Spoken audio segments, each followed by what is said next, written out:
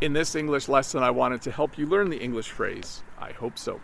The English phrase, I hope so, is a phrase we use when we really want something to happen.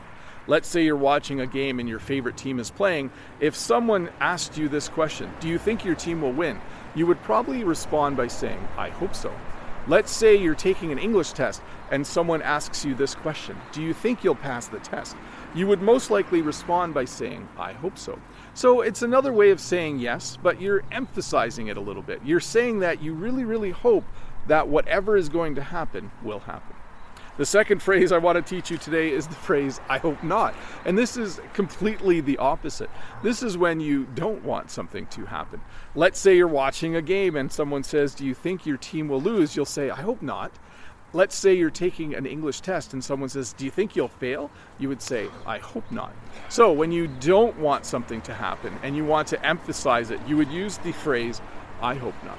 So to review, when you really, really want something to happen, you say, I hope so. And when you really don't want something to happen, you say, I hope not. Anyways, let's look at a comment from a previous video. This comment is from DK. Cool glasses. And my response was, I found out later they were my daughter's sunglasses. I thought they were mine. These are mine.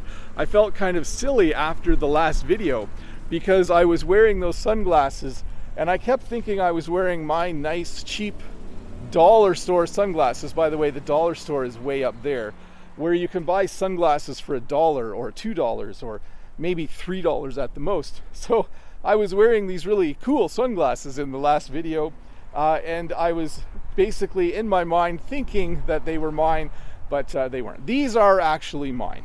These are not my daughter's. What ended up happening was my daughter borrowed my camera bag last fall, and she left her sunglasses in a pocket in the side. And when I found her sunglasses in my camera bag, they kind of looked like mine. So I just assumed they were, but they weren't. So anyways, enough about my sunglasses. I'm once again out here in town. I don't have a lot to show you. I was pointing out earlier that we have a dollar store. The interesting thing about dollar stores in Canada is that eventually they won't be dollar stores.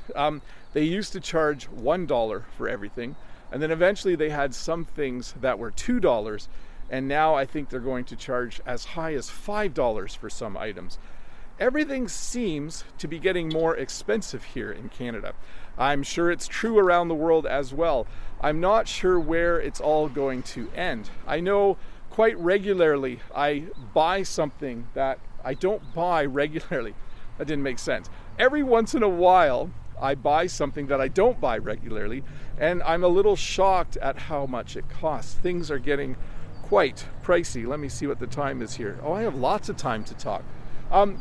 The most recent thing I think I might have mentioned in another video was car repairs. I was expecting my last car repair to be about $500 or $600, and it ended up being $800. That was a little more expensive than what I was expecting. So I shouldn't complain. I have a nice job, and that job provides me with income, and I am able to afford things right now.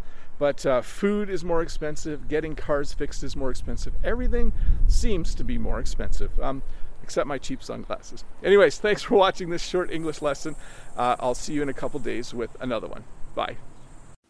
Hi, Bob the Canadian here. Thank you for listening to this English podcast lesson.